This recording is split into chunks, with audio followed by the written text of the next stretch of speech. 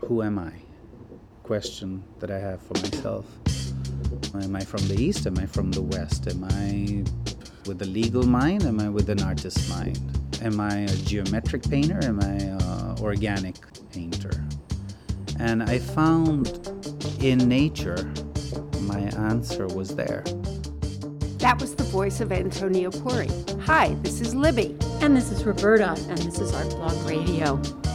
Antonio is a painter with a social conscience. He started an artist barter project that involves artists around the world exchanging their works for services. Born in Chandigarh, India, and educated here, he received a law degree from the University of Iowa and studied art in Iowa and San Francisco. So, Antonio, thanks for having us in your studio. We're sitting in this gorgeous, big, expansive space with paintings all around us and sculptures all around us. And what we want to hear about first is your Art for Barter project. The Art for Barter project was really born out of the need for supplementing, not income necessarily, but supplementing things that an artist needs. I originally got the idea watching my son trading with one of his friends, and they were trading Pokemon cards, I believe. And it was fascinating to me that they were instinctively bartering. And historically, if we go back, bartering was the system. Just because we feel we've evolved as far as our financial markets are concerned, I think we're actually regressing, perhaps, by leaving behind something that works.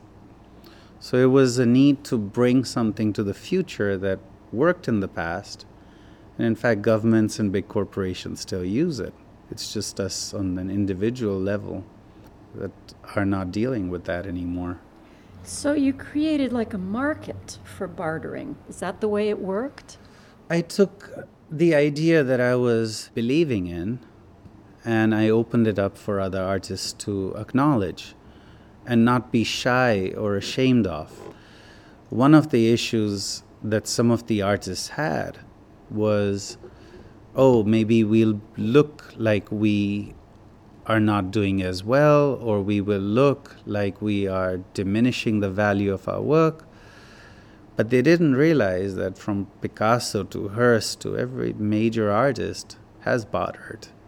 It's not something to look down on, it's something to look up to. We are not any less civilized because we barter. In fact, we might be more humane to barter. Do you see this as political in some way? I try not to. I But think it's is, just actually humane. Don't you think? It's sort of dispensing with the monetary system and saying that the values should not be tied to the money, but should be more ephemeral and more humane and personal. I would say more need-based.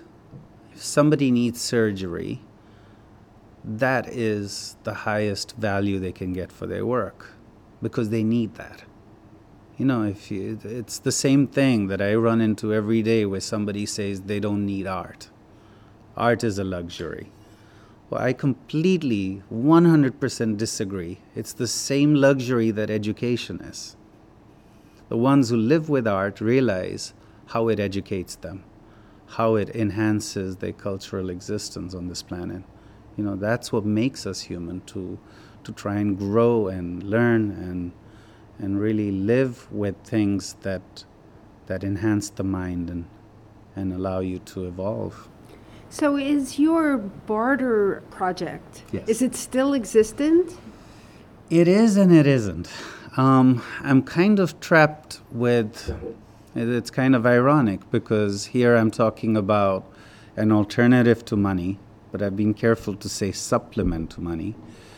It is money that's going to take this project forward. What's interesting is I've done 11 shows. Most of them have been extremely successful. More than half the items have been bartered or offers for barter.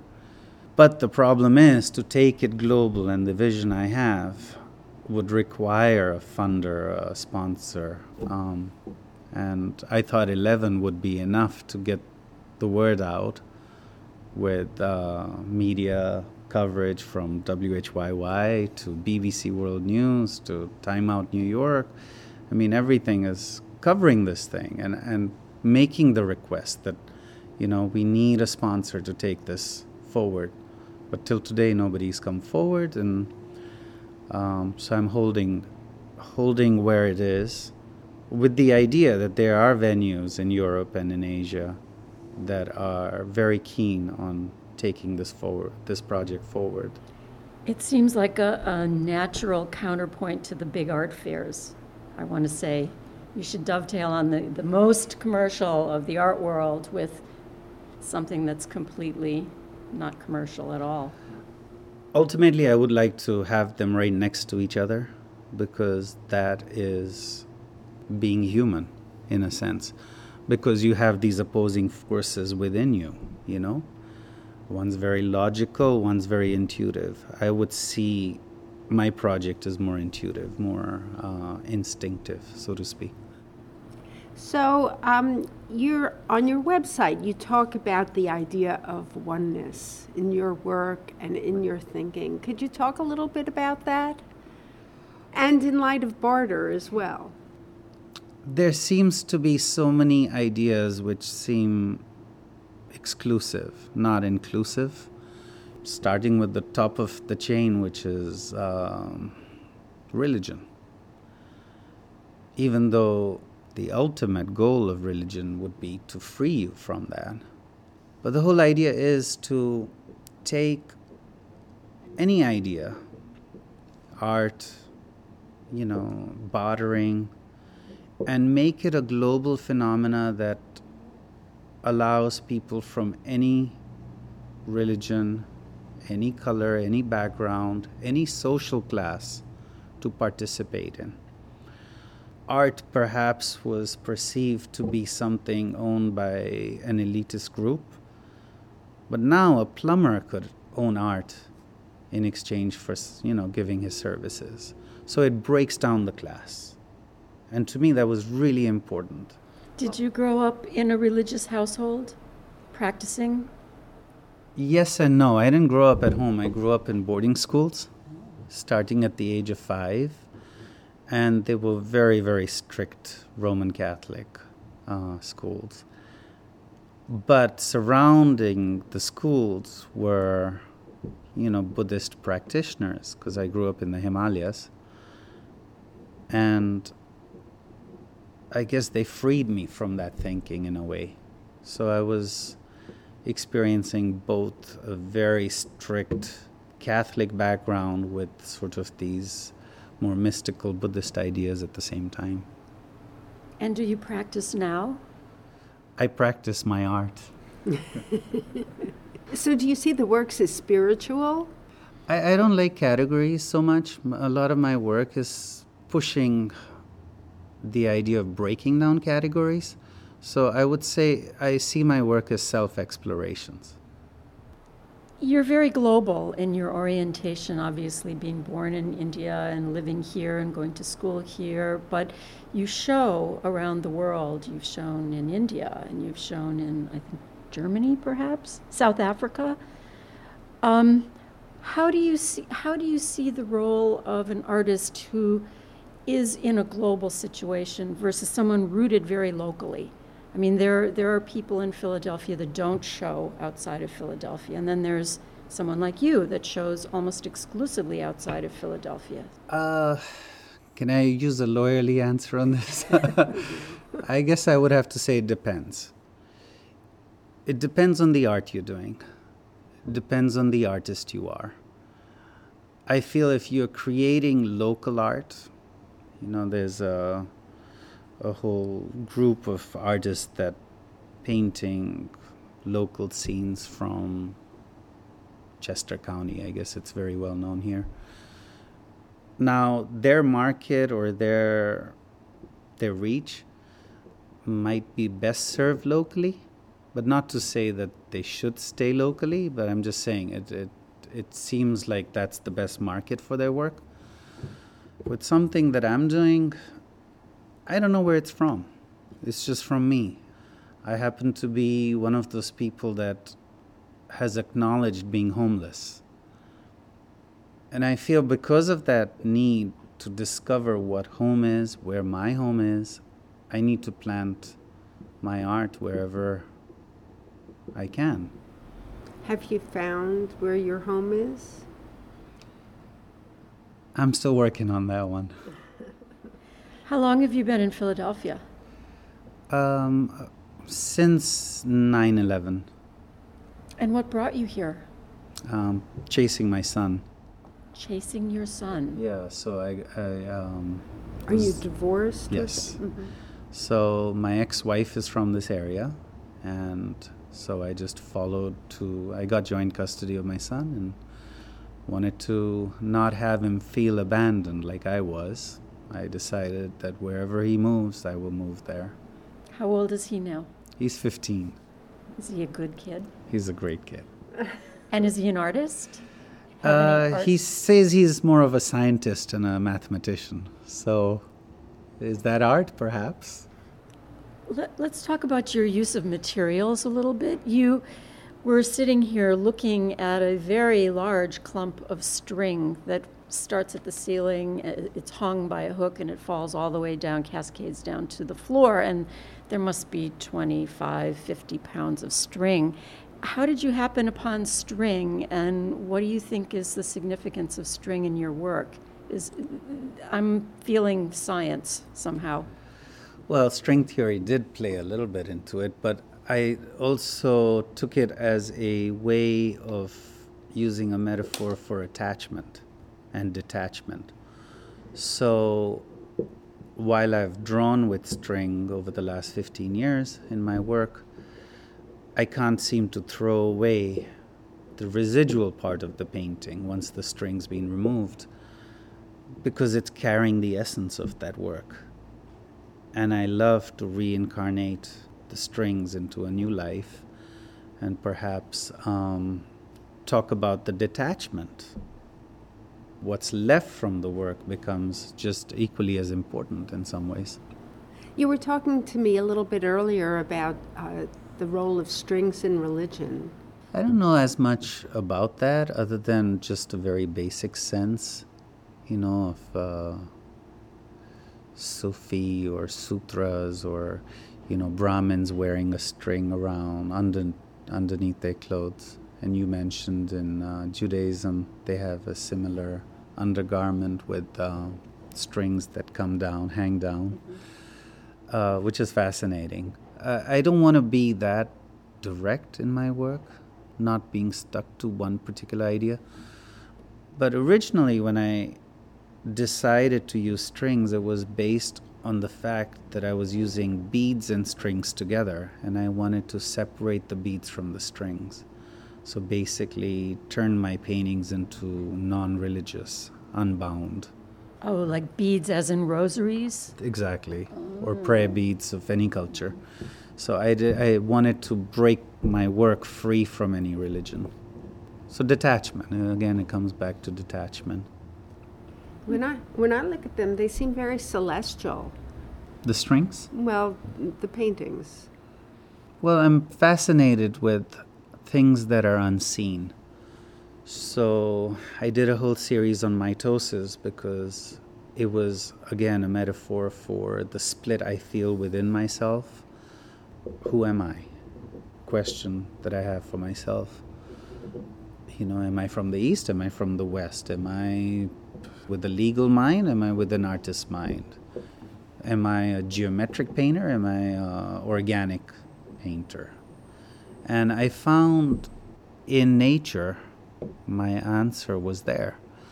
And both things were unseen. One was too small, microscopic, I couldn't see, like a mitosis, and the other was supernovas, which were galactic.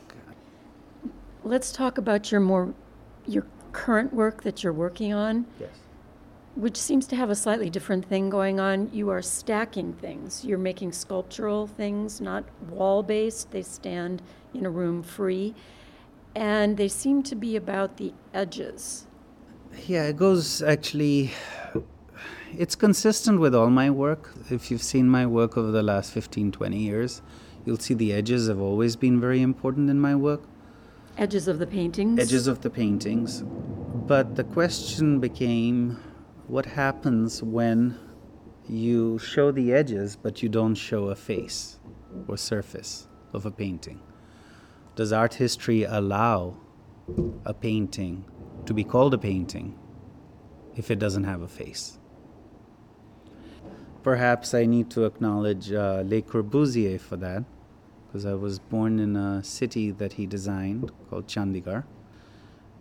And that informed me because of his rationale for leaving the marks on the buildings, which created those marks, like the building blocks of the concrete, with the wooden slabs, leaving hole marks and other inconsistencies in the concrete.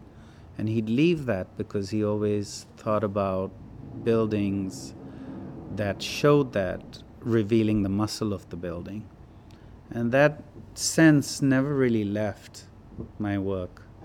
By showing edges, you're questioning, why can't you see a face? Does it have a face? What is the face? All these questions come up. And those same questions should arise when you look at a person, especially when you don't know all the layers that have created that face or that person. I wanted to take my art and do the reverse, is not show you the face so your judgment cannot, get a preconceived idea of what it is. Does the internet play a role in the way that you get around with your art? Maybe not so much with my art, but more me, because I'm trying to stay in touch with so many people from so many different countries that the internet's become a really helpful tool in communicating with them. But the art itself, I think, has to be seen, really seen in person. The scale, the texture, the essence, it has it pulsates a different energy. I still don't know how people sell their work through the internet, but that's not something I foresee with my work. So do you think that artists need a gallery? I would say, again, yes and no. I'm a big advocate. I'm going to actually coin a new word called artvocate for artists to take upon themselves to not lose the connections that they have with the art world. And why I'm saying this is because in 2008 I lost 5 galleries, and it was devastating. How did that happen? They closed. They lost money, they closed. I lost one in New York, one in Scottsdale, one in Texas, one in Washington, D.C. This was the recession, the Florida. result of the recession. Exactly. And with the galleries closing, I lost the collectors because I didn't know them. I lost any connections that the gallery had bridged. And what it made me realize is that we become so dependent on the gallery system to do everything for us. What if I had nurtured some of those relationships? They would still be there. So I've decided to find, the same way that I do bartering, as a supplement.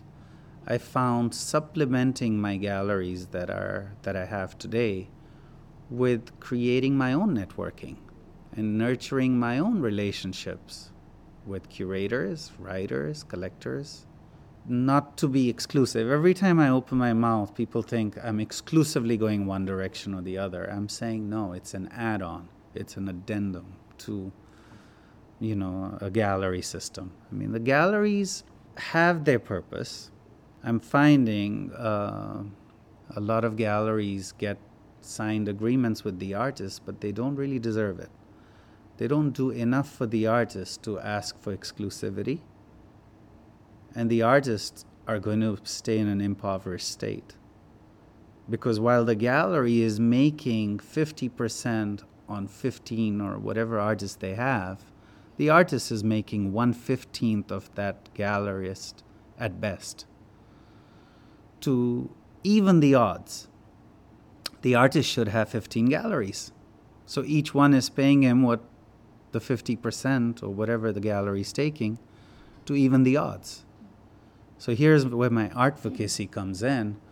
You bring collectors directly to you and get 100%. That is getting closer to evening the odds. But yeah, the whole idea is that you have to be proud of what you do and self-sufficient with what you do. That's great. I think we'll end it on that note. We've been speaking with Antonio Puri. Thank you, Antonio. It's been great. Thank you so much, Thank you. Roberta and Libby. Artblog Radio is brought to you by theartblog.org. Thanks to our sponsors, including the Knight Foundation. Also, we want to thank Peter Crimmins, who makes us sound good. He's our editor. And thanks to Eric Biondo for his music. You can download these podcasts at theartblog.org/radio.